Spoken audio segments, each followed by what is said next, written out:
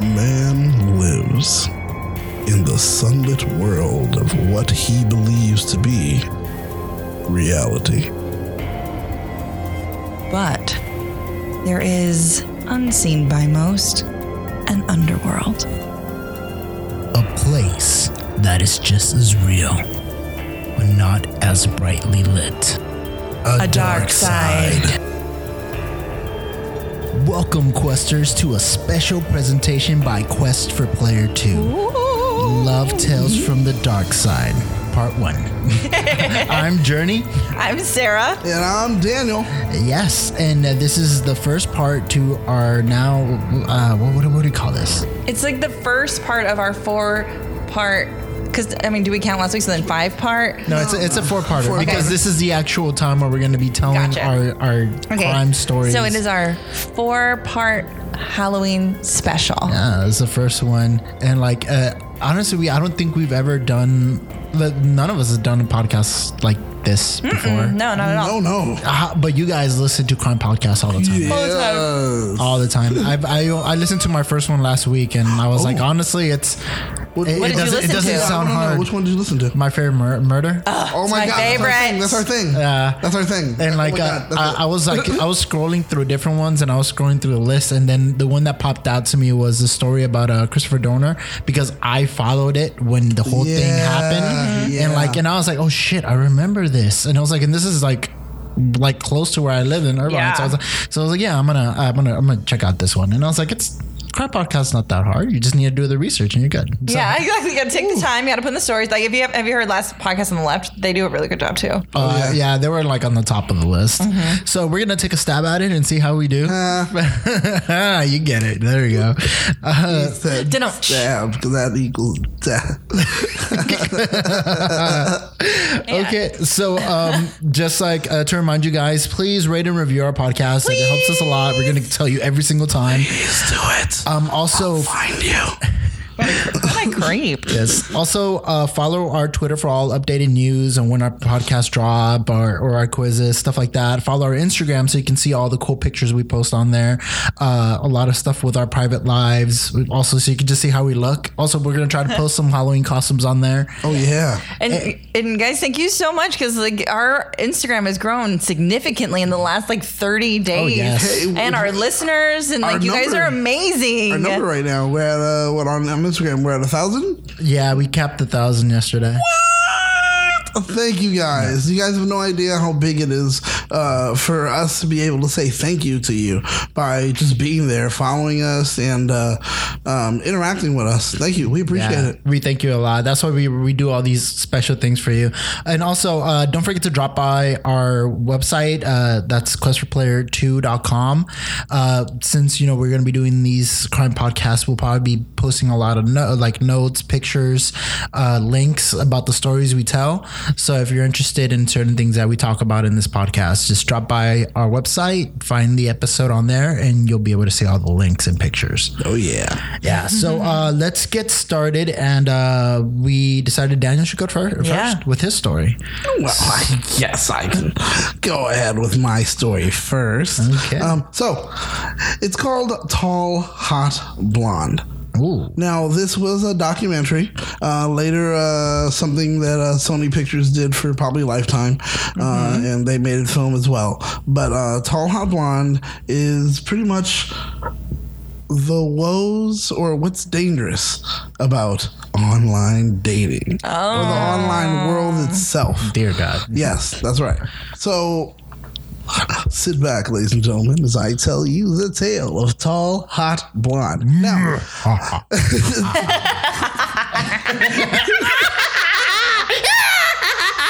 That was Ernie, by the way. So wow, dear God. I feel it already. All right, so there's a few key players.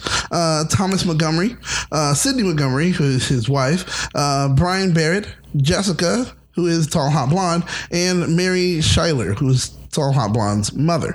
Now, Thomas is an older man. He's online. He's trying his luck online. He was in the military, but honorably discharged, and has a bit of a drinking habit. He always wanted to be a Marine that actually saw action. Unfortunately, he never really did. Now, he has his trusting wife, Cindy, who loves him to death. You can clearly tell it in every way. Then there's Brian Barrett, who, like I said before, is on here. He's a young guy working with Thomas at this like kind of factory. Now, there's the interesting one, Jessica, the tall, hot blonde. Oh, yeah, she actually looks like Britney Spears. Oh, wow. Oh, really? So yeah. It's like Oops, I Did It Again, Britney Spears, or like Blackout, Britney Spears? No, Oops, I Did It Again, Britney Spears, tan and everything. Wait, question. You said that like her handle's actually spelled differently, right? Yes, it's TALHOTBLOND. Oh, damn. Yes. So we're missing an E, we're missing an L. That's about it. Oh, yeah. But yeah, it's weird still. And then there's her mother, Mary. So pretty much it all starts. Now, Montgomery's 17-year marriage was pretty much falling apart, and he became impotent. Now, that's always a problem, especially if you're a guy, and all of a sudden now it's not working.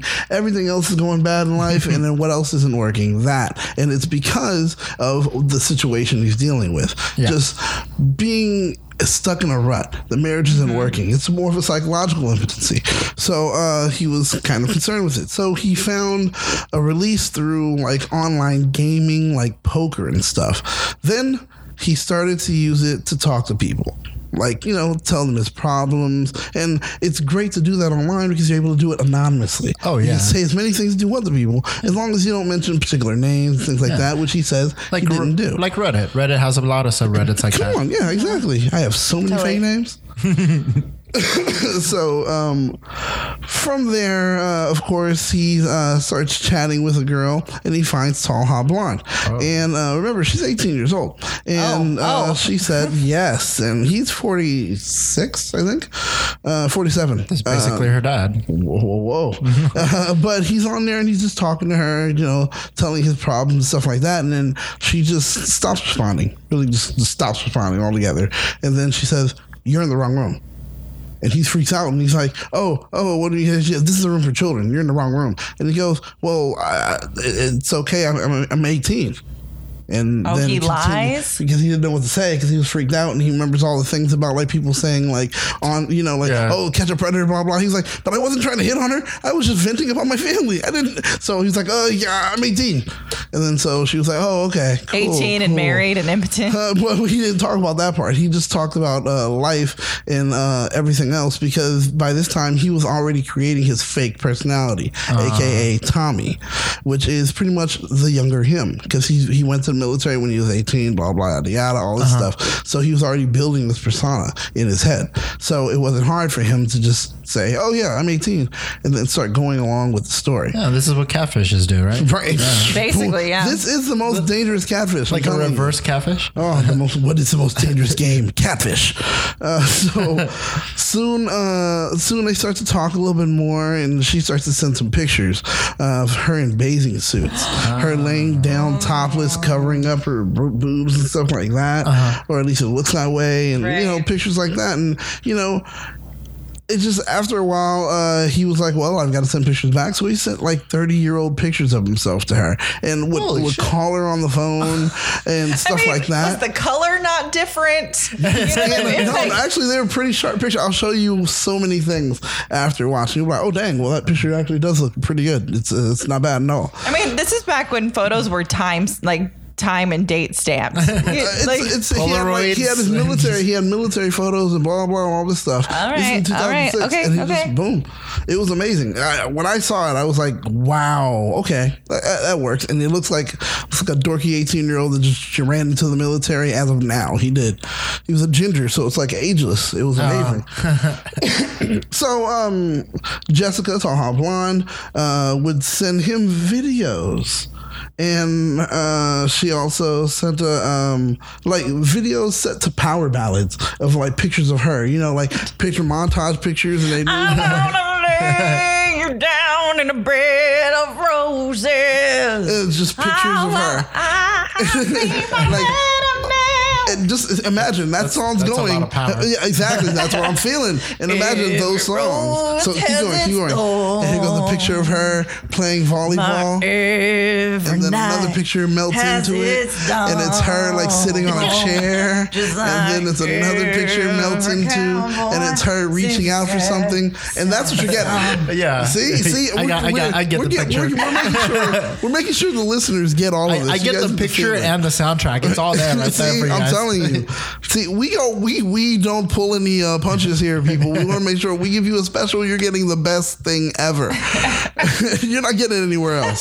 So with that, after getting all those, he's feeling pretty great. And then she starts sending him poetry. And then finally, she sends him the panties. Wait, what? In the mail. Stop it. In the mail. In the mail, the panties. So at one time, Thomas pretended. Now at this point, he was kind of concerned. So at one time, you're concerned. He's concerned. He picks up the panties, holds them in his hands. He's like, okay, I think I've gone too far here. No. You know what he did. You know what he did, and then he said he was it. Picks him up, looks at him. All right, let me put these on my head. He leaves them on for a bit after sniffing them. And then he says, yeah, I've gone too far. After he has them on his head. That's when he said, I've gone too far. That was awful and great. So at one time, he feels he went so far. Thomas even pretended to be his own father on the phone. Now, he said he did this for two reasons. One, as a way to keep talking to Jessica while he was on dangerous recon missions. Because remember, Tommy was now a military sniper, a Marine sniper. Gotcha. And he just said that so this way he won't always have to talk to her every freaking day, Because she's like, talk to me. I don't got time. I got a wife and a kids, blah, blah, blah, So demanding. Yeah, exactly, right? Jeez, leave me alone. I've got a wife and kids I need to, ignore. So with that going on, nonetheless, finally he says once again was a way to keep in contact with her during that. And then two, trying to end the relationship. She didn't let go. And he really... She's young and that's just what happens. They attach. And he really didn't want her to. It was a clear given. That's a fair thing. It was a clear given. So then from there... Thomas wrote himself a weird note and he kept it at work. And this is something that later comes to play, and it was so weird and scary. On January 2nd, 2006, Tom Montgomery. Dang, this was actually pretty recent. Yes, yeah. Tom Montgomery, 46-year-old, ceases to exist and is replaced by an 18-year-old battle-scarred Marine. All paperwork is set, i.e. birth certificate, social security card. He is strong, good-looking, battle-hardened boy. He has money in the bank, $4.5 million, and a 9-inch penis. And then he goes on to continue talking about how he's not impotent and blah blah etc. But this is where I'm just confused where that information just came. Like what? The reason, and this is where they go into it. Oh wait, this was like an affirmation that he had at work. Ding ding ding. Okay, no. He wrote this note to himself and just kept it there. Yeah, that's what affirmation at work. And if you read it every day, it's like an affirmation. Exactly. And the thing is this is where it starts, that whole dissociative kind of dissociative disorder, where identity disorder. He's creating Tommy so much so that now it's become Tommy is not more just a lie. It's like Tyler Durden. It's not just a lie. Yeah. It's not a lie anymore. It's actually become so strong. It's actually something. It's ego. And once it gets to be a particular level, it goes beyond ego and he will no longer exist and it will be all ego. It's like he can go that far because he believes this lie. They talk about that in the documentary over and over and over again. So, while this is happening and everything like that, they're going along with I'm still going on with the documentary stories and everything else. Cindy, his faithful, dutiful wife, found the package Jesse sent him, The panties. The panties. I wonder what color they were. Red. It's kind of. Oh, yes. Sorry, I was trying to think of the name of this. So it's kind of like The Dark Half. Did you ever see or read that Stephen King book? Oh, yeah. Where it's like a writer who like embodies his character so much, and like the character comes to life, starts killing people. Never But it's heard not of that actually. one. But it's not actually him. Like it is actually It the actually- character yeah. from the book who comes out of okay. the book. Anyway, Yeah. that's what like the way you were doing it. I was like Yeah. that's what it made me think. And I was like, what is the name of it? That's it. That's a good one. But so, and she starts yelling at him and telling him, and this is always a problem right here. First thing that comes out of her mouth is, "You're leading an 18-year-old girl on, and she was, and why would you do that? We're trying to work on our marriage.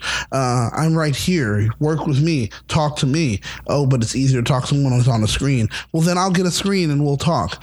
Not at one moment was she like, "You fucking cheating on me." Not at all. It was, "Oh, you're leading an 18-year-old girl." I mean, I don't know.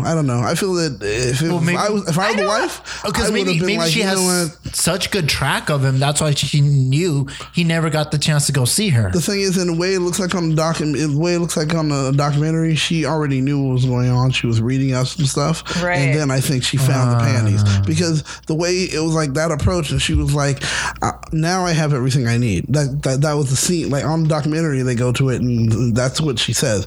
"Now, when I found them, I had everything I needed." So it's like, oh, so you've been looking already. Oh, yeah. good job. But my Housewives. thing is, Yeah.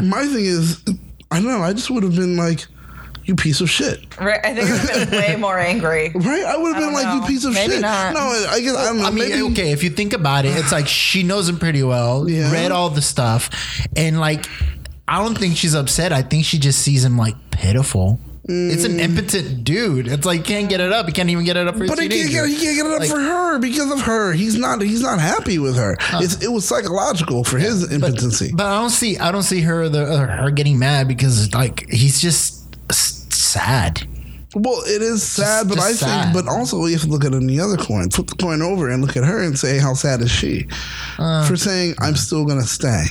I'm still going to stay with this guy who if he has the capability to do this, all it takes is what if she was in the same city?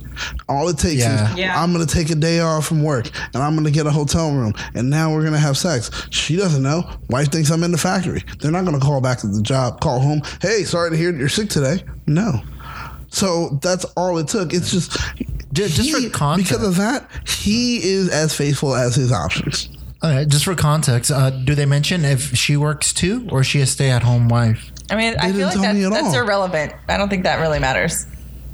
Well, why do you feel it does? Because like maybe she can't really leave him. I mean, like because They have she two has kids. nothing else to do. Yeah, and They have two kids. and, I like, think that the I kids promise was the you, reason. a woman would figure it out. I'm saying, and that's why I was like, I feel so sorry for her, and it was just horrible. Oh yeah, it sucks for her, definitely for sure. But so after this is where Cindy stands up for a bit, and she writes a letter to Jesse and sends it over to this is Jesse, the girl, tall blonde, writes a letter over to her, introducing her to their daughters. And she says, "This is my husband. This is that Tommy that you think you've been talking to. This 46-year-old man who has manipulated you and lied to you. He's built this relationship that you believe out of these things. Please be safe online. There are people that are far more dangerous than just my husband who lied to you. There are men that will kill you." You know, and she's coming from a standpoint of sister to sister. I need to make sure that you are still okay after this. Like, you know, that's what she's coming to her as. Yeah. And I was like, dang, now that is grown up. I love every bit of that. That was beautiful. Damn, Sydney. Right? I'm like, damn, Sydney. Okay. You're a writer now. So now Brian comes into the picture. Now, Brian had played games with Jesse and Montgomery, who's Thomas.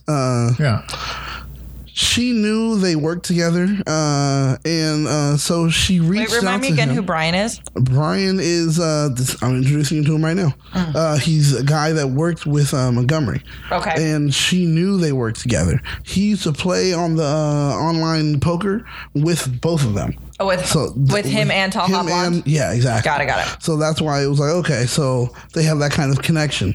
So she reached out to him to ask him about Thomas, and she would just start to share everything until Brian would console her. You know, like, "Oh, I'm so sorry. I didn't know. That's horrible. I didn't know he'd lie like all that. Oh, man." damn. Oh shit, I'm really sorry. Like, you know, like that's all. What do you want me to do? I'm really sorry. That sucks. And then after a while, they kept talking, and that was all she needed. She shifted her focus onto him, and she was so sweet and polite, because he was so sweet, polite, and caring. Then she starts sending him pics, and conversation eventually gets to I love yous. Oh no. She's already in love with him now. With Brian. Yeah. So, of course, as you imagined, you can tell Jesse's just a messy woman. So Jesse started hitting She's on got things Thomas. going on at home. Someone needs to go check it out. So then she starts hitting up Thomas again.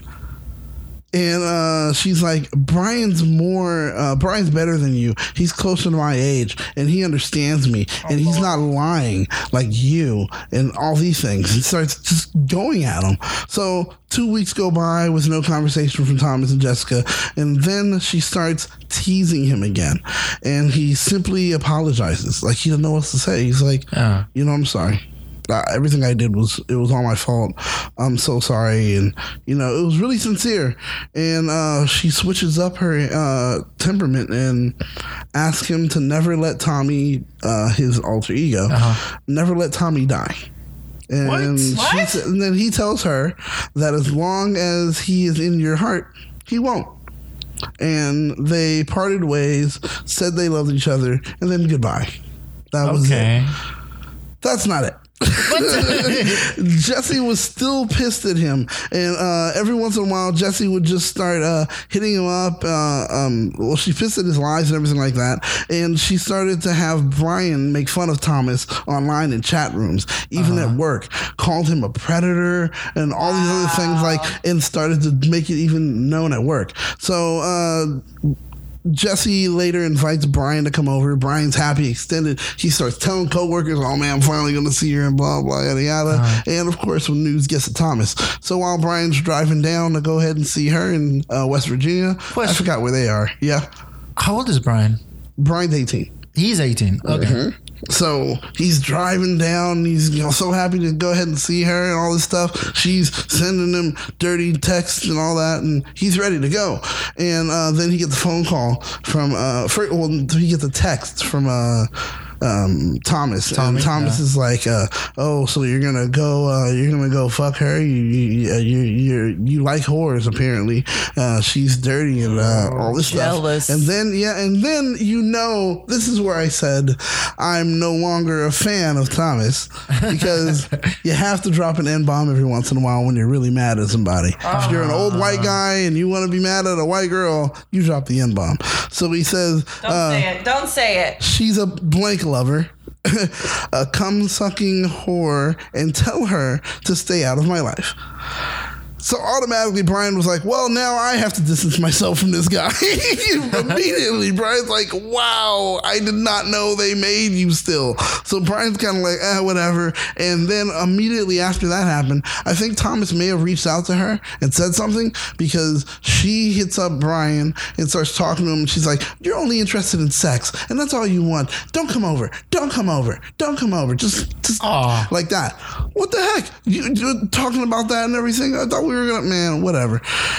So then, because that's what she was teasing him with, texting him and all that. So 2 days after she hits Thomas up and says she wants to talk to him, or she wants to talk to Tommy, and she says, you know, Tommy is the man I will always love. He's my first love. I would love to talk to him. But he doesn't exist, girl. He's not real. Exactly. But this is the issue. Oh, it gets so much better. Okay, so Montgomery asked to be friends again, and Jesse agrees. They just keep going back and forth. Clearly, she has an issue with like attention, dude. Yeah. So then Thomas confides to Jesse and telling her Brian betrayed him and he'll pay in blood. Like, he starts saying all this shit to her. And now that's when everyone starts to get worried. So Jesse gets off. Jesse, even though she's like, oh my God, you know, whatever, conversation turns to sex. So she's getting off on this. And, you know, blah, blah, and they cyber and all this stuff. And they're just really getting into it. And every once in a while, they'll jump back on. He starts to say that stuff. Oh my God, it turns me on. A man fighting for me. And then, you know, they do this for a while. And they just kept going. And then finally, Let me see. And Sydney, the wife, has no idea. Sydney has no idea they continued. No idea. Damn. Man, so Tommy had enough and threatened Jessie and her loved ones. He just got upset because he thinks that, Brian, I'm done with Brian and I think that you still be talking to him. And she says, no, I haven't been talking to him. Well, I think you have. So, we're done with this, because he looked at her MySpace and he saw that Brian was a friend on her MySpace. That's how old it is. MySpace. Exactly. So then he's like, I'm going to end you, blah, blah, and all this stuff. And Jessie says, you know what, well, leave me alone, Tom. I can't deal with this anymore. She's so freaked out. She goes ahead and gets her mom on the phone. Her mom gets on the phone. She says, you need to leave my daughter alone, etc. And he's like, well, then tell your daughter to leave me alone too. I've already tried to stop. We've tried this and she calls me back. She says something else and she calls me back and blah, blah, blah. Tell her to leave me alone. And then she's like, yes, but you as a grown man need to leave my daughter alone as well. I will call the police and blah, blah, all this stuff. And he's like, all right, but we have a deal. She'll leave me alone. Yes. Okay. Sure. That sounds great. Then Jessie came right back and said, hey, my mom doesn't need to know. What? And here he goes. Starts going with the sex talk, which is his button. He goes right into it. And he, once again, is all great and everything's going great. And then he figures out that, again, she's talking to Brian. And he threatens her by threatening Brian out of fear. She tells Brian, and Brian says he doesn't care. He's all about BS. He one time was looking at me in a parking lot and kind of tried to steer towards me to scare me or whatever. I'm not afraid of that guy. That's what he keeps saying or whatever like that. So Thomas says, oh, so then she goes back and tells Thomas immediately, oh, so I spoke to him. I didn't know you tried to hit him or blah, blah, blah. Oh, wow. That's, oh, that's so hot. So hot.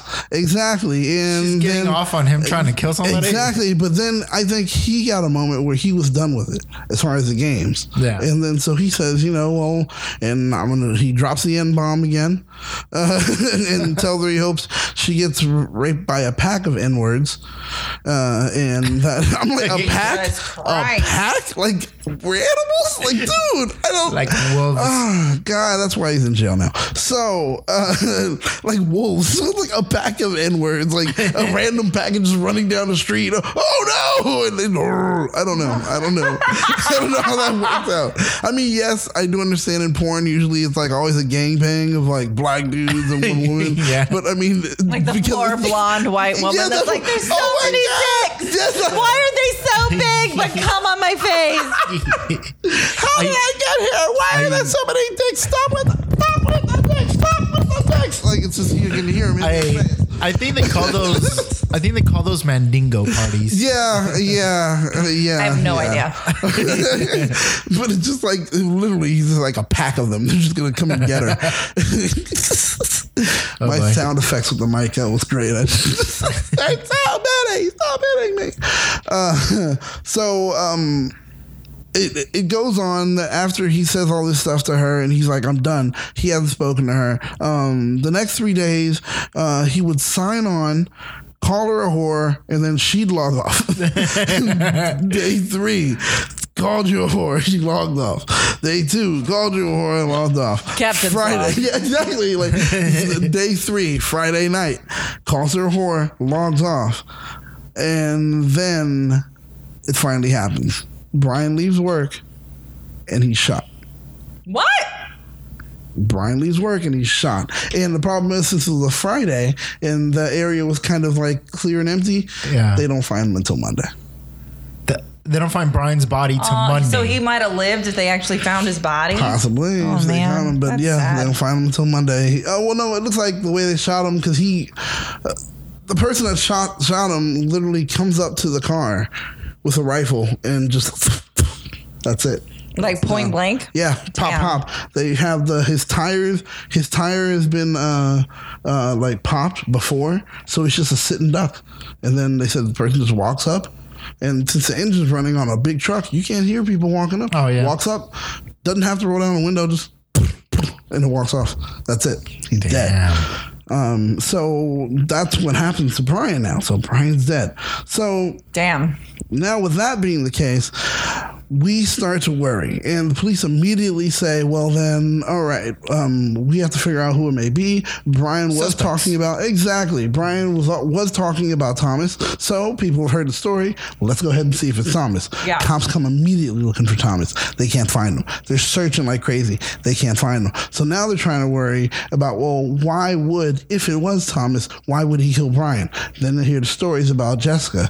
We have to go find Jessica. So now they're like, we need Jessica's address. We can't find her. They have some people that are searching for her, and they start to find her MySpace page. They find out where she is. It says West Virginia all the time, blah, blah, blah. And then they start looking for pictures, trying to find locations. They match it up, and then they head out over there to West Virginia to try to find her. But they're still having problems because they're like, where exactly in West Virginia? Yeah. Okay, now we're reading his logs, because now they have the things to read Thomas's stuff, but they're reading Brian's only yet. They haven't started to read Thomas's stuff. And she did mention about panties to Brian about Thomas. And so that was like, okay, so now something's been mailed to him.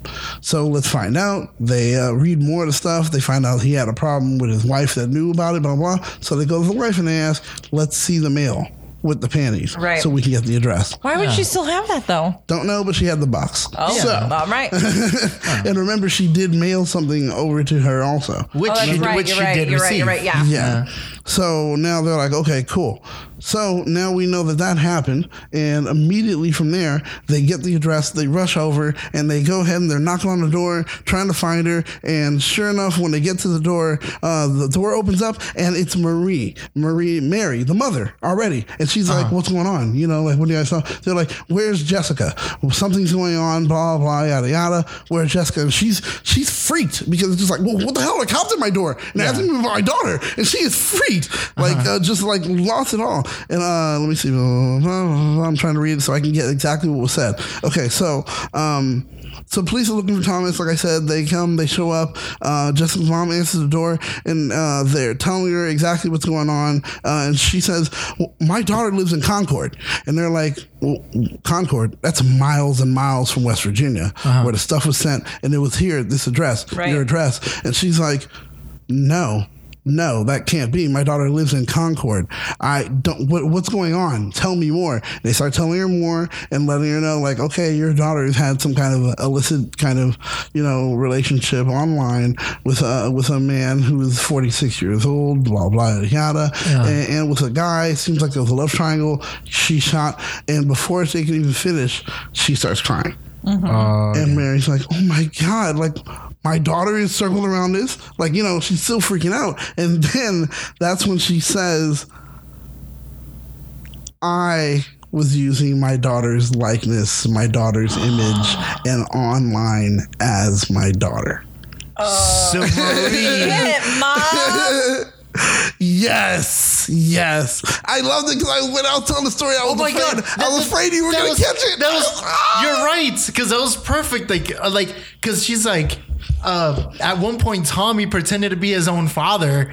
But she pretended to be her own daughter. Boom! She got on the phone as herself, but oh my God. Yes. So, how the hell was Marie getting all the nudes of her daughter? Oh, see, it wasn't nudes. Now remember what I said. Pictures in bathing suits. Bathing suits, and one where she's laying down like this, and holding her stuff. But she also did get a video of her daughter in a compromising position where her daughter was like reaching over something. And she takes the camera and gets closer and zooms in on her daughter up her skirt. Oh, what the fuck? Up her own daughter's skirt. And she took that picture, took that picture and video intentionally, because this way she was able to send it. So they start to look up all the, like, they're telling her all the stuff that's happening and how now someone's dead. Now. Oh, no. That's not it. So let me see. Thomas confides. Okay, finally. All right. Okay, so Jesse's police report said said Montgomery called her.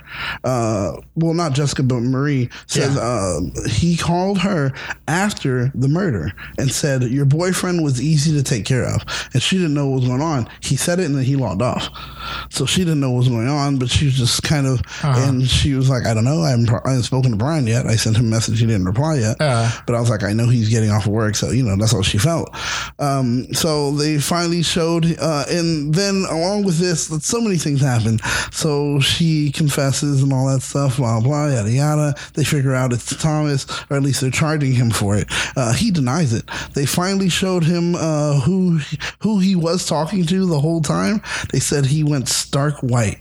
He grasped the table, like freaking pissed off, grabbed the table and started to just like ball his hands up, and just so hard, one of his nails kind of like pops off and it's bleeding, and he's just so upset. He's so upset. And he still didn't admit to the murder and tried to commit suicide in jail also. Wow. Yes. Because the reason he said... The catfish got catfish. There you go. Holy Mary shit. Schiller, who is also married. She was married. Stop damn. it. Yes, to Jesse's father. Yeah. And he was quoted by saying, Mary, because the daughter asked, Jesse asked the father, how could she do this? Like, send pictures of me and talk to people, send panties and blah, blah. Like, my God, like, how could she do this to me? I'm her daughter. Yeah. And he said simply, Mary is capable of anything. If she thinks she won't get caught, she'll do it. That's always been what her family told him. And he was like, he should have thought about it then. They said there was a story when she was a kid that she knew she was going to get caught, but if she can cry her way out, then they'll believe it. So she ran to the side off to a corner, and she's poking the corner of her eyes to make them watery, so that when she needs to, she can call out the cry on command. And they said they saw her and they caught her doing it, and their family just laughed, and they always thought it was funny. But he's like, that's a sociopath you guys gave birth to, essentially. She's learning how to lie that well. And that was he said that's when she was like 10 years old. 10 years old, the kid figures out, all right, poke, water, I can call it on, and boom, here's my tears. That's dangerous, dude. Yeah. And they didn't think about it. They didn't watch it or try to take care of it. They just cultivated it. So taught her how to keep it away, how to lie. He's like, your mom's always been a liar. He told her that, and things like that. The family is separated from her. She's trying to write a book about the dangers of the internet. Is she in jail? Nope. She cannot be charged for a crime. She did not commit a crime. Yeah. Unless someone wants to sue her civilly, she's perfectly fine. But nobody's going to sue her civilly. Not her mom. Oh. I mean, not her daughter. Yeah, not her husband. Husband divorced her. And also, just to let you guys know, he is dating. So, yeah. Good for him. Good for him. And that is the story of Tall Hot Blonde. That's crazy. Oh, shit. You I was expecting it to be like, I was expecting Jessica to be a catfish. Yeah. But I wasn't expecting it to be her own mom. Bum, bum, bum. Yeah. Like I kind of saw it like steering that way, but I was like, no, this could be so much more. I knew I had to tell it a way that it just left it so open. So when I dropped it, Ernie would be like, damn it, I knew it. Because you mentioned it. Yeah, you mentioned it when you told me, I got the perfect story. It's like it kind of hints it in the beginning, but then, Yep. I was like, but I'm going to do my best to hide it. You did a good job at hiding it. Told you, man. Because the thing is, it's like, I had a bunch of questions, and I was like, I want to drop these questions. I was like, no, but this might fuck up his story. And like, I was like, I'm just going to just wait for it. I know he's going to deliver. I appreciate it. Save all the questions to the end. That was great. Thank you. Thank you. All reaction, guys. Yeah. Well, that was amazing. So, Daniel, I'm going to need you to send me pictures of these people because I want to know how Tall Hot Blonde looks like, the daughter. I want to know how the mother looks like. I want to know how Tommy looks like. So I was thinking when I was doing this, if I was you like, can screen cap, get pictures. I wanted to pull the pictures, and while I was telling the story, like flick over from, and this is when this person said, and this, and then keep showing their faces. So you could like see it like a picture book almost. Yeah, and I was like, nah. I'm gonna give you the story like the listeners will get it, and just see how it works. Yeah. So like it. So yes. So send us the pictures. We'll post it on our website. So you guys are curious to get some like visuals of this story. Yeah, make sure you visit the page. Oh yeah. So Sarah, you're up next. I'm so excited. Yes. I can't wait for you. I love every time you tell a story. You, I know, right? You enthrall me. Yes.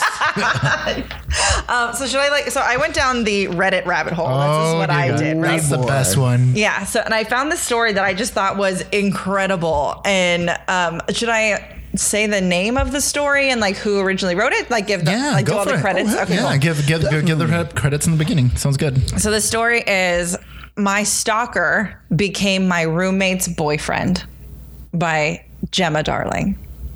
Oh boy. Girl.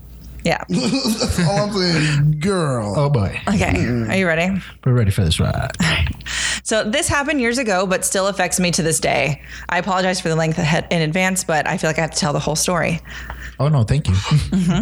The summer after I graduated high school, I was still living at home. I was up late one night and I was packing for a camping trip with my friends. It was unbelievably hot and I had the window open as I sat and I folded clothing. It was around 2 a.m. and the next thing I knew, there was a hand coming through the gap in the screen of my window. I screamed and the hand flew back out and I was stunned, but there was a part of me that wondered if it was my younger brother pranking me. I got up and looked out the window and just saw a figure of a man staring back at me. Yeah. Yeah. Get ready, Daniel. This is real good. Already, it's like no. Please don't do this. Just imagine. Can you imagine that? This girl writes really well. It's like in my head, I can see it. I ran into my brother's room and he was there playing video games. We called the police who came and searched the area and they found nothing, but warned me and my parents to lock the windows and the doors and left. We were all shaken up and my mom had a feeling that he would come back. It turns out that my mother's intuition was right. She went outside and waited on our back porch. After 20 minutes or so, she saw a man dressed in black slinked in our backyard along the tree line.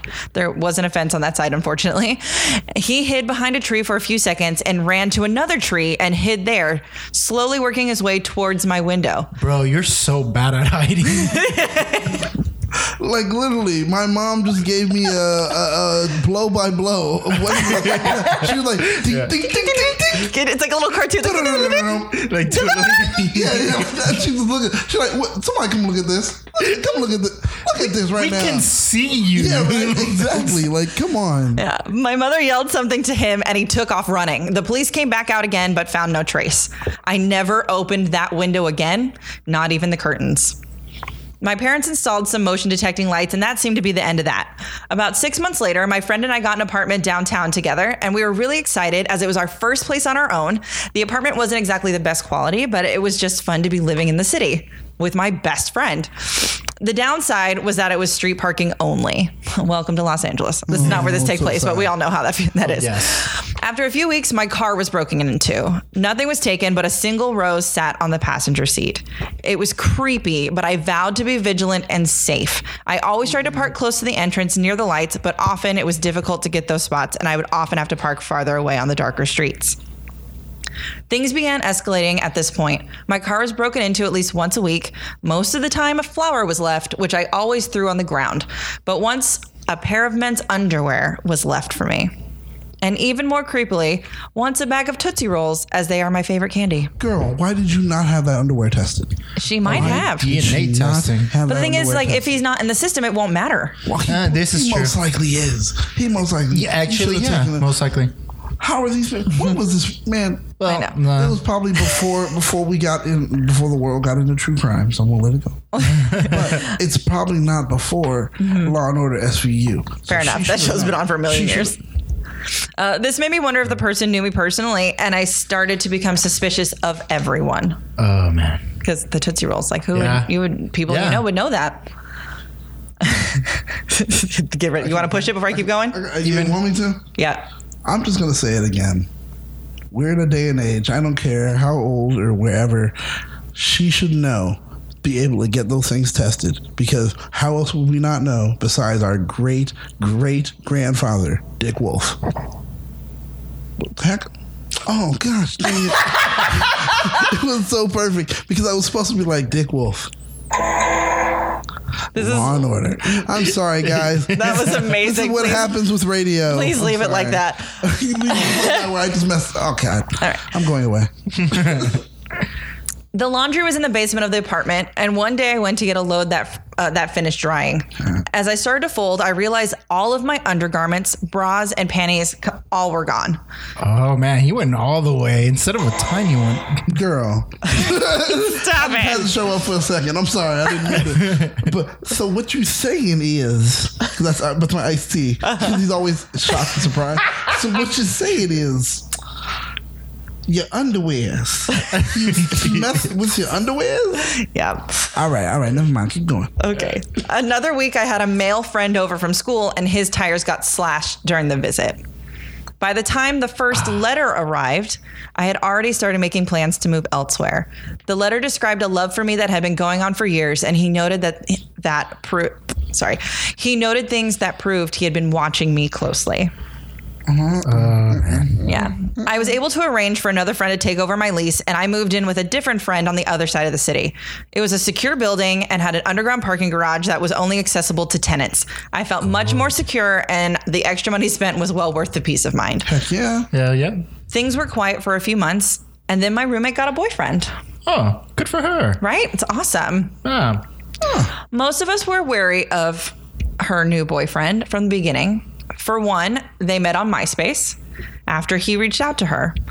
Another reason was that the new boyfriend, Matt, was extremely good looking. And while Ashley is a wonderful person, she just wasn't the type you would typically expect someone like him to date. Shady. All the shade, but But she must have had a wonderful personality. Right, I'm sure. But her friend was thrilled, and she had never had a boyfriend before and really felt like he was her Prince Charming. Oh. I thought he was weird and creepy from the beginning. Matt was on the quiet side and always seemed to be sporting an uncomfortable, leering smile. It was difficult to carry on any sort of conversation with him because he would always make it weird with some random facts that were completely unrelated to what we were talking about. I had deleted my MySpace when the initial stalking began, but I created a dummy account to learn more about Matt. It didn't look like he really knew any of his friends in real life. There were only pictures of himself, and the rest of the information was really, really vague. Huh. Here it is. My friends and I gently tried to discourage her from seeing Matt. He technically hadn't done anything wrong, but he was just really strange. She would immediately get defensive and would shut the conversation down. And Matt started to spend more and more time at the apartment, and I found myself finding any excuse I could to avoid being home. One day I came home from work and found Matt on my couch, alone, drinking a beer. Oh. What? It was a Pabst, I bet you. It was a Pabst. It was a blue ribbon. It was a Pabst. He has a goatee, and he's wearing a wife beater. I can see it. That's a yes. So what we're seeing this Accurate. right now. It's a Lifetime movie. That's the bad guy on any Lifetime movie. He has a goatee. He's holding a Pabst, and he's wearing a wife beater. Okay. I accept it. We're assuming he's white, right? Well, Yes. 100%. I'm just making sure we got the same picture in our head right now. Yeah. Definitely. Okay. White dudes, get it together. Scariest species. My roommate had been called into work, and she told him he could just hang out. Oh. I was furious because I didn't want to spend any time with him, so I grabbed a beer and a snack, and I headed to my room, and I shut the door. Yes, girl. About 30 minutes or so, he knocked on my door and suggested that we watch some TV and get to know each other better because we both loved my roommate. I didn't want to, but decided that maybe I should just give it a try. He put on a movie, and I just tried to focus on that because I did not want to talk. At one point, I glanced over at him, and he was staring at me with a smile on his face. I snapped, "What?" at him, and he just continued to smile and said, "I just can't believe it." "Believe what?" I asked. He said nothing and went back to watching the movie, still smiling. I had no idea what he was talking about, but the interactions had every hair standing up on my body. I excused myself and locked the door into my room. Another month or so went on, and I had managed to avoid being home much of anything beyond sleeping and showering. Matt practically lived there and had brought a bunch of his things to her room. I really didn't want to move again, but I was beginning to look for other options. She has it tough. Right? Not a fan. Not a fan. But just don't like him. Yeah, you're just like, he's really creepy. He makes me uncomfortable. I don't like your boyfriend. And like that's hard in general, just like with friends if they don't like who you're dating. So like imagine this guy. But like just in general, like not feeling comfortable in your own home is the worst. And that's where it's like, honestly, I don't feel it would have been wrong to tell her, look, your boyfriend can't be here if you're not gonna. If you're not here. Yeah, if you're not gonna absolutely. Be right next to your boyfriend, he can't be here. I think that's completely fine. To say, I agree. Nope. Yeah, you can leave. Yeah, like me and my roommates, we have a rule that it's like if it's somebody that we don't know, we should ask each other for permission if they can stay here or at least like be over here. I had that with a roommate. I was like 3 dates before you can bring them to my house. Or just friends. I'm like, fuck in your car. You fucking a car or do something. I don't know. I don't want to die. So on their 6-month anniversary, I saw a huge bouquet of flowers on the table that had an already open card propped up next to it. I rolled my eyes and was about to leave when I decided to see what the weirdo wrote her. When I opened the card, my heart started to beat through my chest. Without even reading the words he wrote, I was shaking. The handwriting was exactly the same as the one my stalker had sent. Oh no. I had kept them as evidence and dug them out of my desk for comparison. Good job. The handwriting was unique and identical. Matt was my stalker. Hi. So hold on. I'm sorry. Ice-T once again. So what you're saying is, because I can't believe this. What you're saying is, he is the same stalker that's been stalking you since you were at home in the woods. Correct. And now he followed you all the way to the city. Yep. Dated your roommate. Yep. So this way he could be next to you. Correct. Okay, no more questions, Joanna. Go ahead. I'm sorry. But he's good looking. Why go into that whole effort? It doesn't matter if you're good looking, if you're mentally disturbed. Touche. I called the police first. As they were on their way, I called my roommate and asked her to come over. She was at work, but she said she'd be there when she could. I was terrified to tell her because I knew she would be shattered. And the police took a statement from me and actually went to her work to get more information from her, and they ended up breaking the news. Apparently, she had called him and left a furious message, even though the cops told her not to say anything, and he completely disappeared after that. Damn. There was no Matt or anyone matching his resemblance at the place he said he worked. My roommate had never been to his apartment because he said he had been staying with friends while trying to save money for a trip to Europe. Bruh. His family lived out of state, and she had never met a friend of his because he said they had a falling out because he was choosing to spend so much time with her. Bruh. It was all lies, and in the end, she was dating a stranger. We don't even know if Matt was his real name. Bruh. The cherry on top of this whole thing was when we were going through Matt's things, he had left everything when he disappeared, FYI. Of course. And she and I decided to go through it all. There was a duffel bag that was full of gym clothes, but in the compartments, there were about 10 photos of me. All were taken far away with the exception of one of me sleeping. Oh. The sheets were current, so I know it had been at the current apartment. So I started locking my bedroom door. A few pictures dated back to before the incident at my parents' house, which made us think that it was him as well. 2 pairs of missing underwear were there, and I shuddered to think what he did with the rest. A Starbucks lid with my red lipstick marks, a necklace I hadn't even noticed was missing, a few other random sick souvenirs. The police never tracked him down. I decided to accept an opportunity overseas that I had been considering and get the hell out of there. Good. Unfortunately, my roommate and I quickly drifted apart, and she had a really time accepting that her first love was a complete psycho. I think I had some underlying anger, most likely misplaced, for believing all his lies and letting him into our life. I don't know in the end what his game was. Would he have tried to hurt me? Would he have simply been content with being in my world? It's something I will never know. Being stalked changes you. Even when I lived across the world, I look over my shoulder everywhere I go. I still have no social media accounts attached to my real name. I'm now married with children and know that he moved on to torment some other poor woman. But every time I visit my hometown, I am tense, keep a low profile, and part of me will always worry that Matt will resurface again. Even I felt the chills on that. Like, dude, because fuck. Do you get away from that? Like, the thing is, the scariest is always there. The scariest part of that is not knowing. Yeah. Not knowing the intent or what could have happened. It's not knowing and constantly having those questions hang over you, along with the possibility that they can come back. Yeah. I just don't know. Oh God.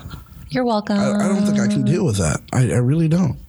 Oh, that was intense. Yeah. It was I read it and I was like, I know you guys we were like true crimey stuff. I was like, this works though, because the police are involved and it's like such a crazy story. We're not specifically looking for true crime. We're just looking for like couple related crime stories. Yeah, which this is 100%. Like, it doesn't have to be true crime. No, he went like stalked her since she was in high school.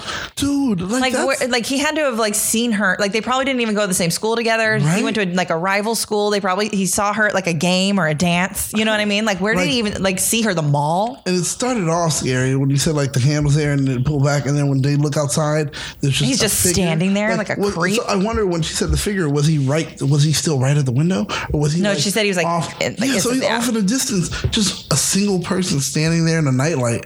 Just that's one of the scariest images ever. Just on grass, just some person just standing there on grass, just standing, and they know you're looking at them, and they know that you can't see who they are, and they're just like, I'm gonna stay at this distance, and you're gonna stay there too. Nope. I'm buying a gun. I'm buying a gun. So that's my story. My stalker became my roommate's boyfriend. Ah, damn, that was intense. You're welcome.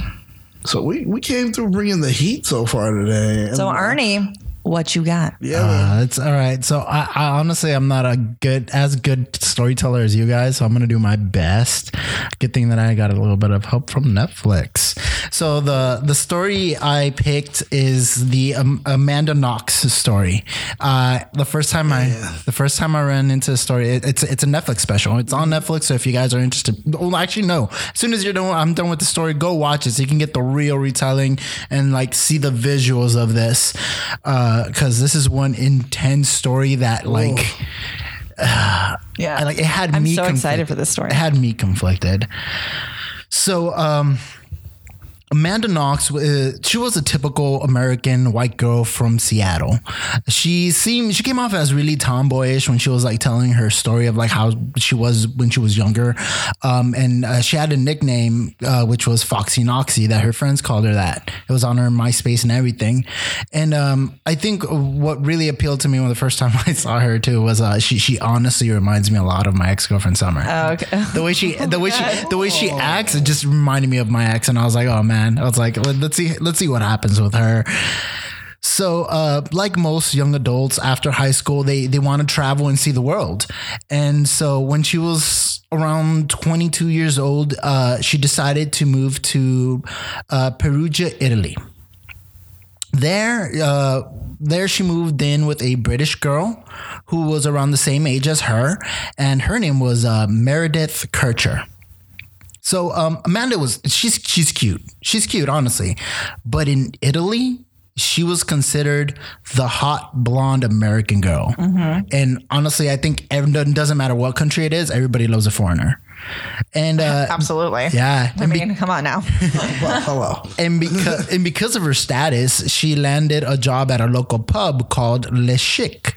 Le Chic. Yeah. So, and it was owned by Patrick Lumumba. And he thought hiring a cute American blonde girl would honestly just bring in more customers. I bet it did. I bet it did. Yeah, accurate. So this is Italy, all right? So, I mean, you can't move to Italy and not get into a romantic fling. Like something romantic you just want to find somebody and just have a romantic thing. This is freaking Italy. And so especially in Amanda's case for being cute, American girl, like living out there, like for her, it happened during a classical music concert that she went to. She went there by herself, and there was where she noticed a cute yet very shy Italian boy named Rafael Solicito. Hello, Rafael. Yes, Rafael. Solicito. They made eye contact. And honestly, he wasn't even sure if she was actually looking at him. He kept looking behind him. I was like, who is she looking at? It's like, is she looking at me?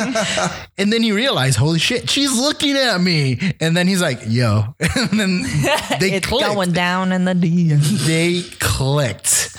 And so he's a local boy. So he showed her all the beautiful romantic spots in town. I'm sure I did. Yeah. And I bet you looked at her right off the bat and said it. You know, like, I can show you the world. yeah. Shining, shimmering, splendid. Tell me, princess, when did you last let your heart decide?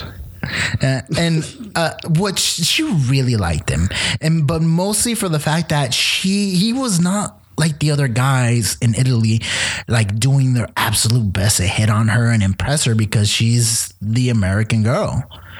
It was love. It was cute.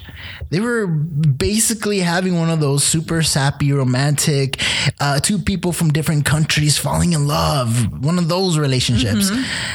And so when they met, that was a week before the murder happened. What? A week before the murder happened. Wait. What? Yeah. So that's amazing how you like turn the page at the same time you say it, and we're just sitting there like, what?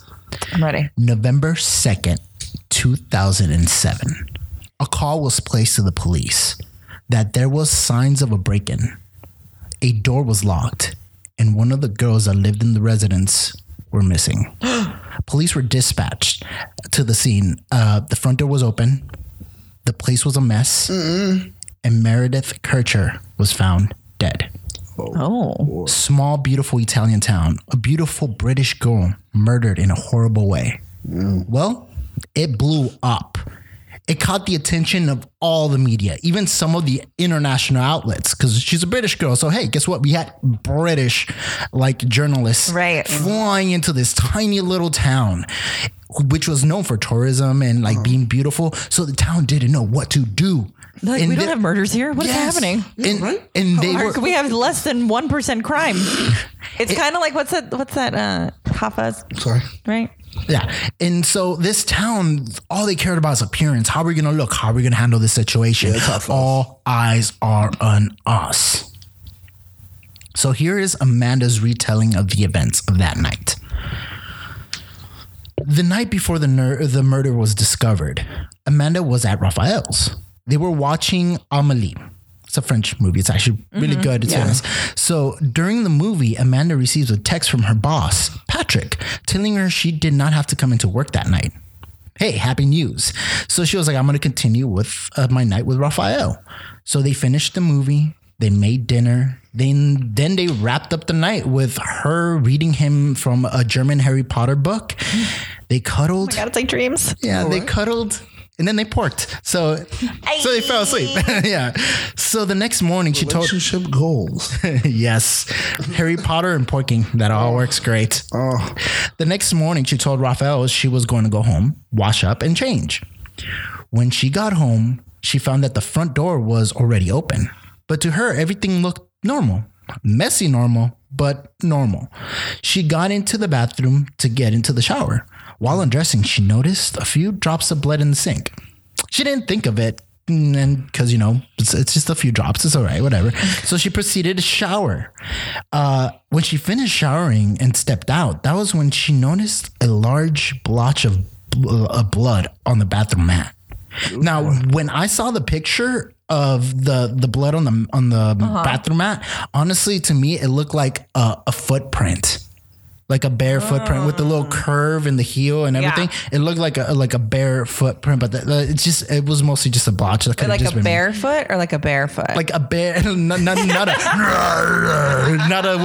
a black bear kind of barefoot. Yeah, you get me. So then that's when she started kind of feeling weird, and she's like, did somebody cut themselves? So as she's thinking this, she pulls out the dryer and starts drying her hair. You're making a face, Daniel. I've cut my leg while shaving and it's like blood. Yeah. Is it that much blood where there's a little... Well, if you don't notice and you've nicked yourself well enough, you can have a little puddle under your foot. Yeah. Sure. And it wasn't a huge blot and it didn't look dark. It wasn't like it looked fresh. So imagine this is literally how the footprint looked, or the blot. It looked like somebody with a bare foot, their naked foot, stepped on some red stuff and then stepped on the mat. Like it was stamped on. But that's what I'm saying. That much blood had to pool there. And it wasn't pooled. It had to pool somewhere for that foot to be able to touch it and then make a full-on footprint. That's when he's going to get there, Daniel. All right, I'm sorry. Well, okay. I'm sorry. So So she started blow drying her hair, trying to think about, I wonder who cut themselves. I should probably look into this. And that was when she noticed the feces in the toilet. What? There was just some disgusting shit in her toilet, unflushed. And that's when she's like, okay, that's just fucking weird. All right, there's too much shit that's like, literally, there's too much shit here. And I feel now that I am not alone. There's something wrong here and I don't feel good. So she calls Raphael and she tells him, come over here ASAP. He didn't live that far away, small town. So when Raphael arrives, he noticed that the place was a mess and different than the usual like mess that girls are. It's just a mess. Yeah. So he noticed a broken window and he was surprised that Amanda didn't even notice this stuff right away and got into the shower. So that's when they decided, let's check Meredith's room. Right. But the door was locked. They yelled for her, but there was no response. So that's when Amanda told Raphael, hey, kick down the door. Just kick it down. Well, he couldn't. No. He couldn't kick down the door. FYI, guys, if you need to kick down the door, you kick next to the door handle. That's the sweet spot to break the door open. Wow, thanks, Ernie. Look at that. Teaching people how to break and enter. Hey, I was going to say B&E with Ernie. Yes. So Raphael then decides to call the police. Of course, he was going to do it anyways, but he's like, hey, let's call them. Let's do it now. To kick down the door. So when he calls the police, he mentions to the dispatcher that there is a mess. The front door was open. There was blood. The door to the roommates is locked, and there's a missing roommate, so they don't know where she is. When the police arrive at the scene, they ordered the couple to wait outside. They entered and kicked the door down to the room. A few minutes go by, and the police come out to inform Amanda that they found Meredith's naked. Her neck was slashed open, and there was blood everywhere. Whoa. She only knew Meredith for a few weeks, but she was shocked that this would happen to her. So the main detective of the case arrives, and this guy's name is Giuliano Mignini. Now, when the detective arrived, like again, he's the main detective for the whole entire case. When he arrives, the first thing he notices as he's like walking up to the building is that he notices the couple standing outside, comforting each other. But he found it weird because they were being very affectionate with each other. And he found it inappropriate that at a murder scene, after finding out that a girl's dead, this couple's outside making out. Yeah. And he found it very inappropriate. I mean, people grieve in weird ways. Exactly. Oh my God, I'm so afraid. I'm so scared. Kiss me. I don't know. Yeah, no. That's how it works. And honestly, when I saw the video, I looked at them and it was like, no, that looks like a couple that barely just got together. He doesn't know how to console her and she doesn't know how to act because she's in another country and she barely knows these people. Because remember, he's barely known him for a week and he's known her for just a few weeks. So to me, it seemed normal, but Italy found it inappropriate. So then the detective found it really weird when he entered. He's deducing and he found it weird that the naked body was covered. His thoughts were that a woman would be the only one to cover a body, while a man would never think about covering a naked female body. True story. Yeah. He also found the break-in weird. Nothing was stolen. No evidence that someone climbed the wall. And when honestly, who would climb the wall? The door was already wide open. Yeah. And his thoughts were that the break-in must have been staged. Yeah. In that the whole staged break-in was to divert suspicion from the other person that lives there. Interesting. Okay. Interesting. So the first statement that was released to the press was that it was a group sex crime, an orgy gone wrong. What? Yes. Okay. Hold on. So, a sex party? They said it was an orgy gone wrong. This is the first statement released the next day. But the fuck? A bloody footprint doesn't equal a sex party. I didn't hear any story about semen found anywhere. Why is it a sex party? They're gonna have their reasons. We're gonna find out. Italians are freaky. I don't know. So for the autopsy, they found that there was sex involved. They found male DNA in her body. Oh. They found small nicks on her chin, as if somebody was like taunting her or torturing her. There was a very deep wound on her neck, and they also found bruising on her arms that were basically signs that she was being held down. So 2 days after the murder, they brought Amanda back to the place so they can have her look through all the kitchenware and try to find a knife.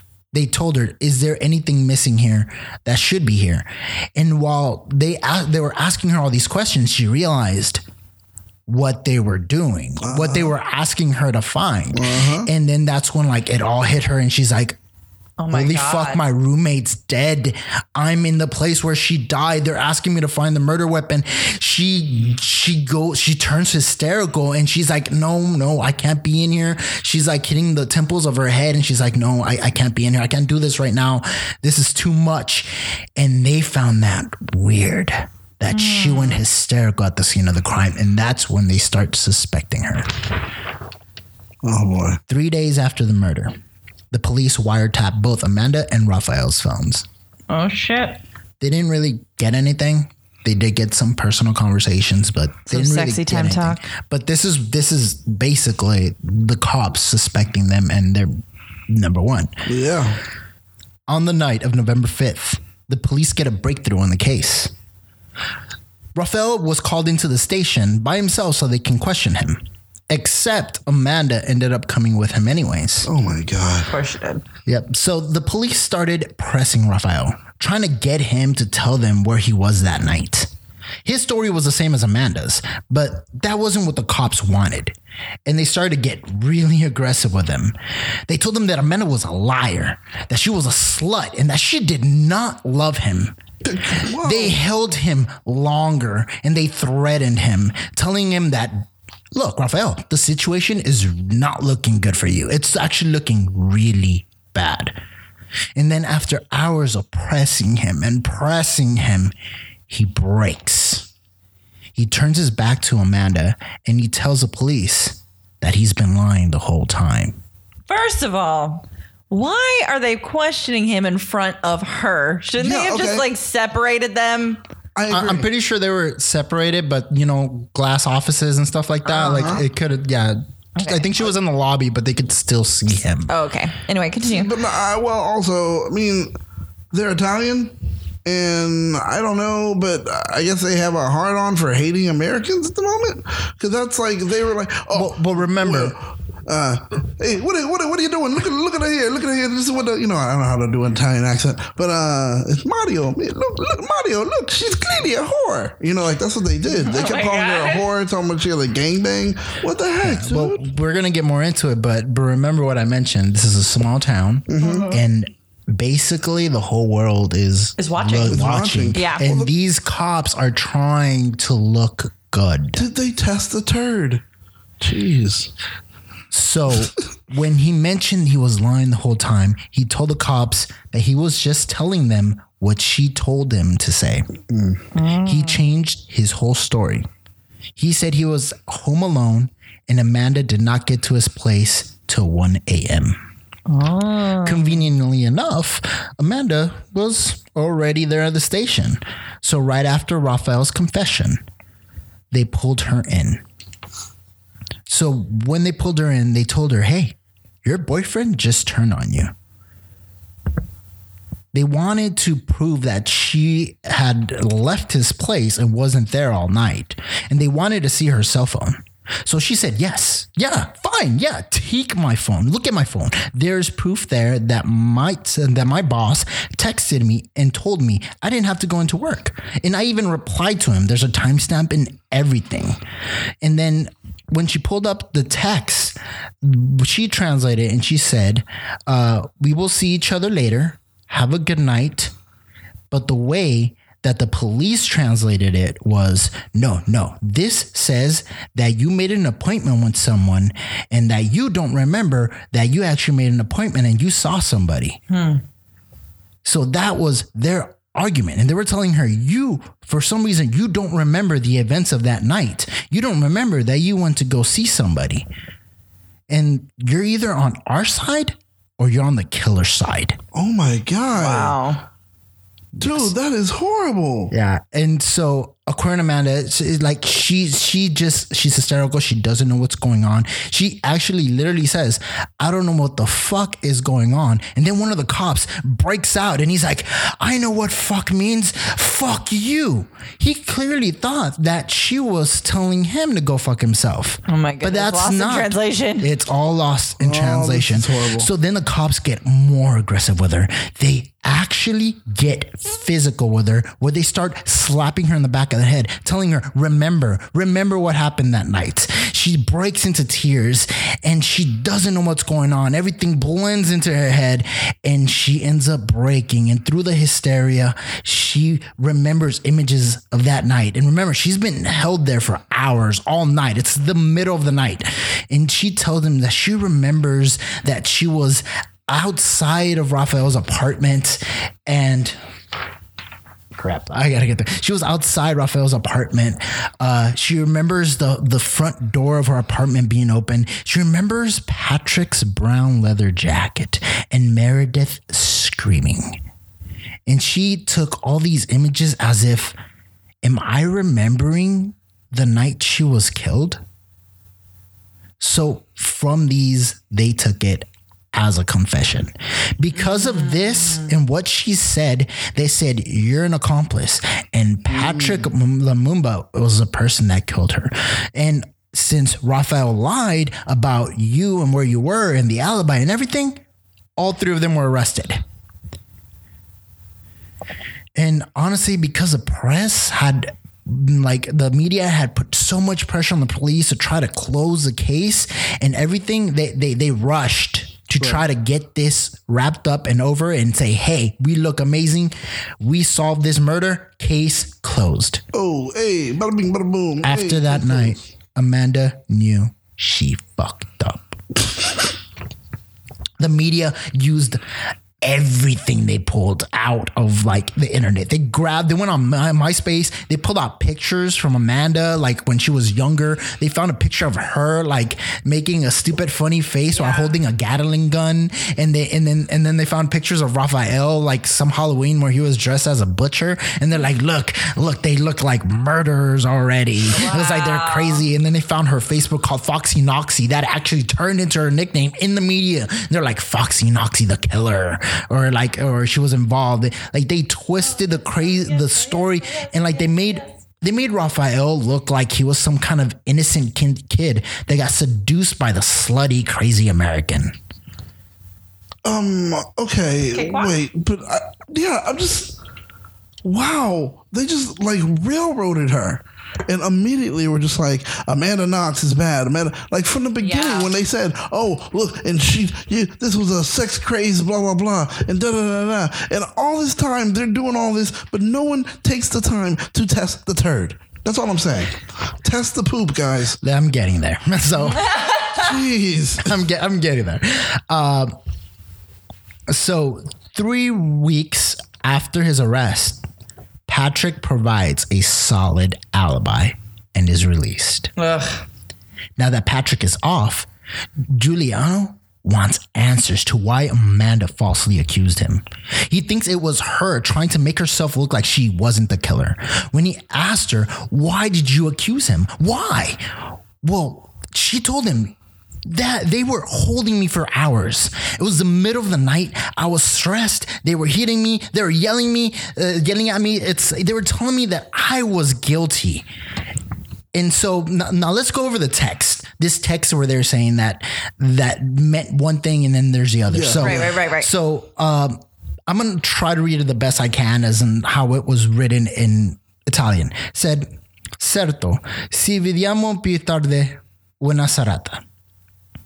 So she wrote, we will see each other later. Have a good night. They said it meant that she had met already with somebody and was saying good night. I typed the sentence into Google and I got, of course, see you later, good evening. Now, I don't know Italian, but I do know that there's a lot of Italian dialect in Spanish that Yeah, they share. it's They similar. share a lot of dialect.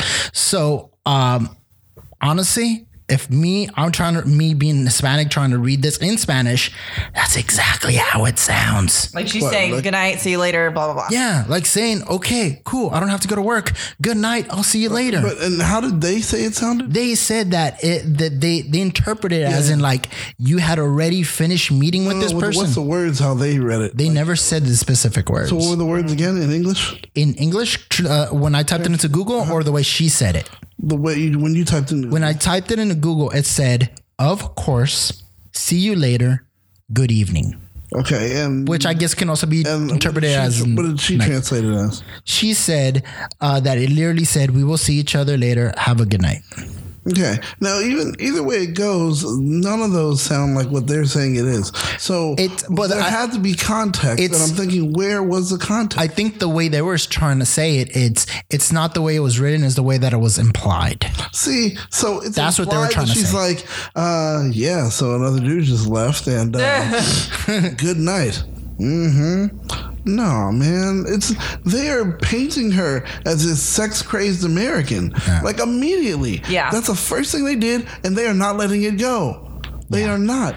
Dude, So man. it's this interrogation way that they're doing, that they're playing it. So Amanda insisted the cops were trying to get her to say it was Patrick. And at that moment of weakness, she believed that it was true. And while talking to Giuliano, he just kept repeating himself like to her. No, why did you say Patrick? Because they told me it was Patrick. No. Why did you say it was Patrick? It was like, because they told me that that's what I should say. No. Why did you say it was Patrick? Over and over again. And Amanda she was just stuck in this loop of giving the same answer with him doing the same reply, trying to get a different answer. He wasn't getting the answer he wanted. He just kept repeating himself. And like, this is kind of the same thing that happened last time. It's like she just cracked. You tell someone over and over again that your shirt is black while they're telling you it's white, and you keep correcting them, but they keep going to saying the same shit, and you're like, fuck it, whatever, fine, sure, my shirt is fucking black, whatever. Will you shut up now? That's kind of like what false confessions are. It's like interrogators feed the person the information and like they force them to kind of admit it, just to kind of have the story to go the way they want it. It's kind of like when you start believing your own lies to be true. Yes. And that's how you like beat polygraph tests and stuff, because you believe it's true. Yeah. Now let's get to the real fucking mind fucks where they really start. This is where it gets bad. So while in prison, she was told that she had HIV. What? That she had developed AIDS. She was devastated by this information, and so she had started a diary. And in this diary, she had wrote down and listed all of her past encounters, and she was like marking which ones are the ones she had protection with and which ones she didn't. And of course, the diary was fucking leaked. Boom. How was it leaked? Who knows? No, the media won't tell. It's confidential sources. Now the whole fucking world knows how many people she slept with and that she had AIDS. Wow. You see, okay. Wait. Want to know the cherry fucking twist on top? ready. Yes, please. It was all a fucking mind game. The police and the prosecutors were playing on her. She did not have HIV, but the world now saw her as a fucking whore. And by the way, there was only 7 guys on that fucking list. 7 only guys. 7? You consider 7 guys to be a whore slut, like ravaging sex crave That's a maniac? slow day. Fuck, 7.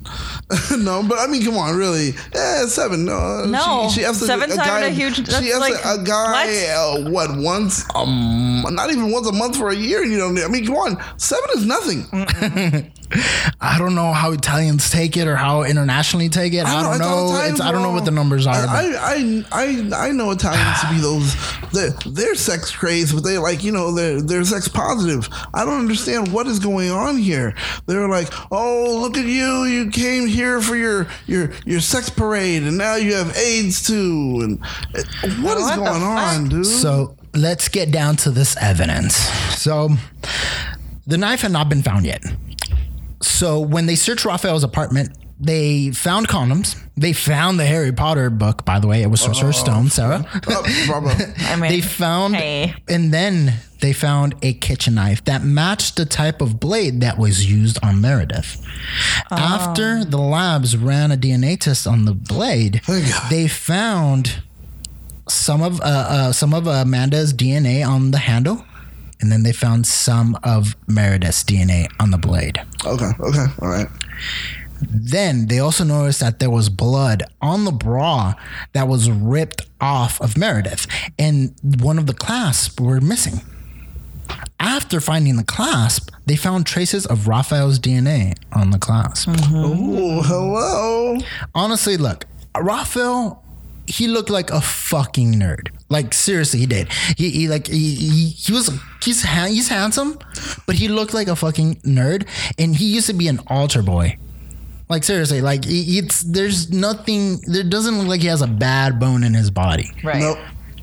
Now, 3 weeks after the murder and Patrick was let off, the police announced that they found proof that 3 people killed Meredith. Oh my God. Now let's go down the list real quick of the evidence that they found. There was a clamp that had Raphael's DNA on it. Right. They found a bunch of fingerprints of multiple people in Meredith's room. There was a shit in the toilet. There was the semen inside Meredith, and then of course there was Meredith's blood everywhere. And we start testing. So most of the prints that they found belonged to a person named Rudy Herman Gede, a guy who was notorious for breaking and entering, and he had already fled the country when the murder happened. Right after the murder happened, I'm sorry. Ooh. They got one of his friends to turn on him, and then they made him Skype call Rudy, and this is what happened in their conversation, recorded too. He admitted that he had met Meredith the night before the murder. I mean, the night of the murder, and that he met her the day before the murder, but the day in question, they decided to go to her place, but they did not have sex because they didn't have a condom. So he decided to go into the bathroom and use it. And as he was finishing up, he heard a scream, and when he ran outside, and that's when he found a man running out of the room and out through the front door. He never saw the guy's face, but he did hear Meredith scream, and he picked up Meredith and held her in his arm as she died. He was covered in blood. He was scared, so he decided to run. Now, at the end of the conversation, the Skype conversation, he did state that Amanda had nothing to do with it. She was not there. Rudy was arrested after that. Amanda kind of knew him, but never in person, not personally at all. She knew him as a local. She didn't even know his name at the time either. He just kind of knew his reputation. But it was definitely undeniable that Rudy was there in the room on the night in question. And honestly, he was in a position to be blamed for everything. So when he decides that his case, he doesn't want to be in trial at the same time as both Amanda and Raphael. Right. He wants a separate case because his position is fucked, and they wanted a speedy trial. So he's like, I want to be judged separately, and that's what they do. But then when he gets to court, he changes his story. He states that as he was holding Meredith's body, he looked out through the window and he saw the silhouette of Amanda leaving the house. Damn. So it was a speedy trial. He was sentenced to 30 years for being part of a murder. And on appeal, it was reduced to 16. Honestly, nobody cared about Rudy. All the focus was on Amanda. Yeah. During the trial, they painted this picture of Amanda. They were saying that like she was some kind of sex thief and a whore. The complete opposite of Meredith. That Meredith was an angel, a saint. Of course. Yes. And this is what the investigators said that happened that night. So Meredith comes home to find Amanda hanging out with Raphael and Rudy at their place. She got fed up with Amanda and scolded her for her lack of morals. Because Amanda is such a proud girl, she felt humiliated and irritated that she yelled back at Meredith and attacked her. And both Rudy and Raphael would do anything to please Amanda. So they also joined in. Ooh. That's what they said happened. 2 years after the murder, there's a verdict. Both were found guilty. Amanda got 26 years while Raphael got 25. While in jail, Amanda suffered from depression. She had thoughts of suicide, while Raphael also suffered from depression, but he could only think of Amanda and how much he still loved her. He wanted to send her flowers. He felt terrible for how he turned on her. But unfortunately, the feeling was no longer mutual. Technically, they only dated for 5 days. 3 years after the murder, both of their appeal trials begin. Thanks to the appeal request to have an outside lab run the DNA of the knife and the bra clasp, which was the major piece of evidence, right, instead of the police, that was approved. So, outside experts got their hands on these items, and they stated it's so easy to spread your DNA around. Like, honestly, it's crazy. They got to be extremely careful during crime scenes. So as one of the investigators were checking the videos of the police, they noticed they were being super careless at the scene of the crime. People were coming and going, some without suits. Even the guys with suits, they rarely changed their boots and gloves. They were super disorganized, and they were like, honestly, this is a shit show. I'm pretty sure there's contamination. Absolutely.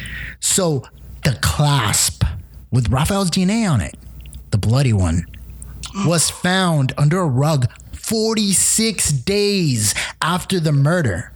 During this time, that shit could have been contaminated by multiple people walking around, stepping on the rug. And like, if they weren't switching boots, they could have easily tracked Raphael's DNA into the freaking place. He could have stepped on it as he walked into the house looking around during the beginning of it.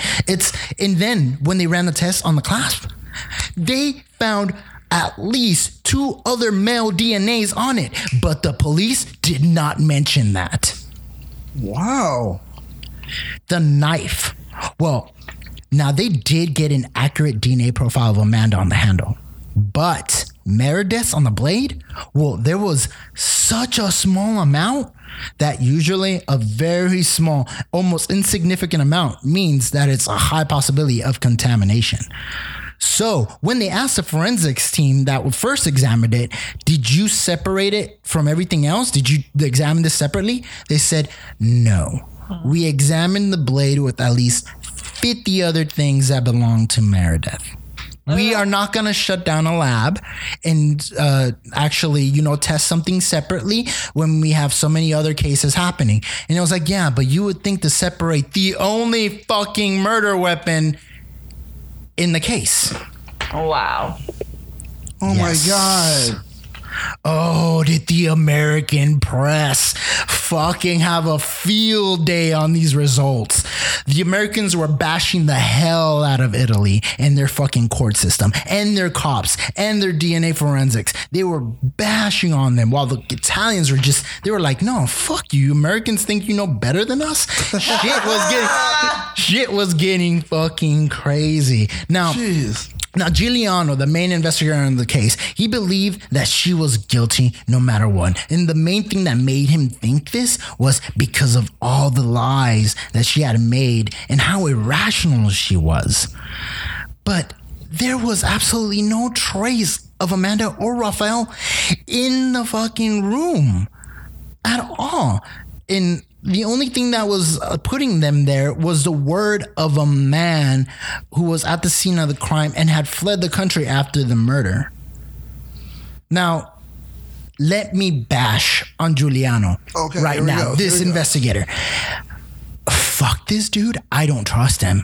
Like, from the moment he shows up on the documentary, it's like he's talking in such a very dramatic way. Well, yeah. And like, honestly, I think he's never had anything exciting happen to his career until that moment. And at that moment, like, he was like, holy shit, this is my moment. This is me. This is my case, my breaking case. He was always a fan of detective movies. And he felt like this was this was his chance to be Sherlock Holmes, his absolutely favorite, because Sherlock Holmes was the guy known for being able to find evidence from insignificant things and events. Okay, can I? Yeah. No, actually, continue, because I think you're about to hit it. Yes. So I think this was his way of trying to like come up with his bullshit, far-fetched stories. And just looking at him during the crime, like outside Raphael's apartment when they were about to search it, when all the press were there, outside the courtroom when he was about to go into the court. Wait. Okay. He took out a fucking pipe. Stop it. And was pretending to be Sherlock Holmes. Stop it. The thing wasn't even lit. And he was like, oh, the camera's on me. Pulls out the pipe right away, puts it in his mouth. And he's like, yes, trying to look cool. He was trying to look cool in front of the camera. Stop it. He wanted to be Sherlock Holmes. This was his opportunity to be Sherlock Holmes in this case. Why was he not replaced? He fucking loved the fact that after the case was solved, everybody in the city were walking up to him, shaking his hand, thanking him, saying he was a hero. Ugh. He let the whole entire praise go to his head. This was his prize case. By doing that, he let the whole entire city down. Yep. Yeah. And so... And then there was also some other statements that come out from the police that I found that were just... Now, they probably found it weird, but me as American, just like her, I found it normal. So some of the statements that they said that made her look weird and made her look guilty were, okay, the first one was let me find it. Okay, so one of Meredith's friends had said that when they were waiting in the room to deliver their statements, one of them mentioned to Amanda, they were like, oh, I hope Meredith didn't suffer badly. And Amanda replied, of course she fucking suffered. She had her throat fucking cut. Yeah. Now, they found that extremely fucked up. And honestly, she's not fucking lying. She did. Getting your throat slashed is one of the most fucked up ways to die. Because at that point, you're basically drowning in your own blood. Yeah. Yes. It's a fucking horrible way to die and suffer. It's like, apart from getting stabbed in the stomach, that's another. Oh, yeah, that's right. That's one of the most slowest suffering deaths. Now, they also mentioned how the couple was kissing outside of the murder scene. Also, they said that during they were still searching the house, they noticed that she was doing cartwheels and stretching exercises. Who, Amanda? Yeah. And that they found it extremely weird. Now, I call that fucking yoga. And that seriously... half of the males in LA would be dead if girls didn't have yoga to calm them down after they would piss them off. Exactly. I swear to God. She's like, you know what? Fuck you. I don't want to talk to you. I'm going to go do yoga. Yeah. And I'll talk to you after my yoga class, after I center my chi. It's like, seriously. Yep. Center my chi. Yeah. Get my energy right. She's like, downward dog, I'm going to fucking marry him tonight. Yeah. So and then by the time she hits sun salutation, she's like, peace, love, and happiness. There you go. So this is what Amanda says. What sounds more believable? That she got together with her boyfriend and some guy she barely even knew, and she told them to rape her roommate and let her stab her to death? Or is it more believable that a guy who was known as a burglar that around town broke into the home, found her roommate, took advantage of her, and ran off? A burglary gone wrong. Yep. So to start wrapping things up, 4 years after the murder, the Court of Appeals absolved both Amanda and Raphael because they have come to the conclusion that they did not commit the murder. They were released immediately, and Amanda returned to Seattle with her family, while Raphael returned home, wondering how he'll be able to start his life again. 6 years after the murder, an Italian court throws out their acquittal and they are found guilty once again. The new verdict is focused on circumstantial evidence, which included her behavior and the relationship she had. But the verdict is appealed to the Supreme Court. Because they have to extradite her. Yes. 8 years after the murder, the final verdict. Amanda is still in Seattle at home. Meredith's family still believes she is guilty. And the whole world is waiting for the Supreme Courts and to give their ruling. And through a live feed, Amanda receives the news that her and Raphael were exonerated from all charges. Damn. As soon as the news broke, Amanda received a call from Raphael, and there's nothing but cheer and relief between them. In September 2015, the Supreme Court released its reasoning behind their ruling. The court blames stunning flaws in the investigation and increased media attention for creating a frantic search for guilty parties. There's a complete lack of biological traces to connect them to the crime. All evidence still points to the guilty Rudy Gede. And that's Amanda Knox. Wow. Wow. And fuck you, Raphael. So, I mean, that's all I had to say. Do you guys think she's innocent? Do you think Rudy did it? It's so crazy. Like in my head, I was like, oh, like I could just see so many different scenarios, right? So I can absolutely see, in my head, it was her coming home and seeing her boyfriend banging her roommate, and then she fucking snapped. You know, I could see that scenario. I can totally believe the burglar scenario and then he comes and changes his story. Like, that's what she comes home to. Because, like, sometimes if you just, like, her being oblivious to everything, like, I do that. I come home and I'm like, oh, shit. I didn't even see that. Like, there's days where I miss shit and I live in my house. You know, like, it was just kind of, it's crazy. Like, Because you don't know who to trust. Yeah. Like you don't know who to trust the police or trust her.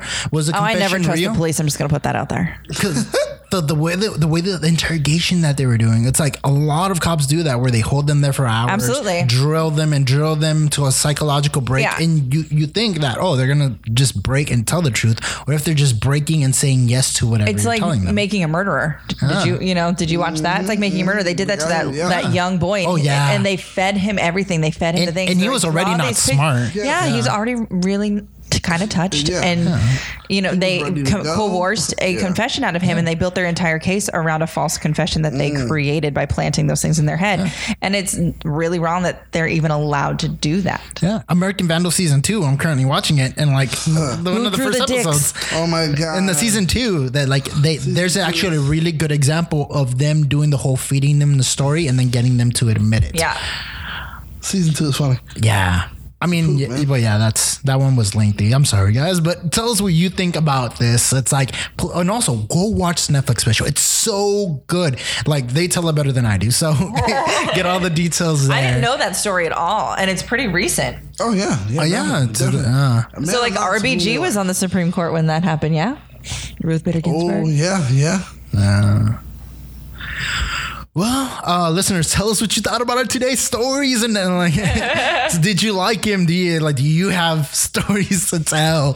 You know, just reach out to us. We'll be posting pictures, links, and info of these stories on our website, so make sure you follow that. And make sure you share your favorite stories with us. If there's one that you like, would like us to read, like send it our way, and we'll definitely like take a peek. Yes, Sarah will read it. Yeah, definitely. You're a good reader. That's why. So she's reading other people's words.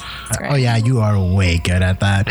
So make sure you guys tune in next week for the Love Tales from the Darkside Part 2, which will bring you a whole new set of stories. Yes. Yeah, so Sarah, where can we find you on social media? You can find me on all social media at Roguetastic, and starting up, we are going to be having Riverdale soon. Gingerdale.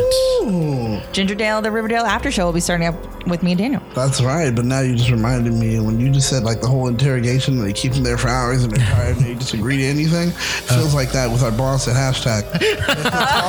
He'll talk to us enough where like there are nights where you just know he doesn't want to go home and he'll just sit there and he'll talk to you. So you're just like, yes, okay, all right, I'll fight that kangaroo. He's like, what? You just don't care, you know. But yeah, that's you'll find me there at Riverdale. And besides that, you can just look for me on Instagram at Battlestar Galactica. Yes. And I'm the _journey on all social media. That's JERNI. And follow all of Quest for Player 2 as Quest for Player 2 on all social media. Exactly. Awesome. Yeah. Thank you so much, and enjoy your guys' October, and happy questing.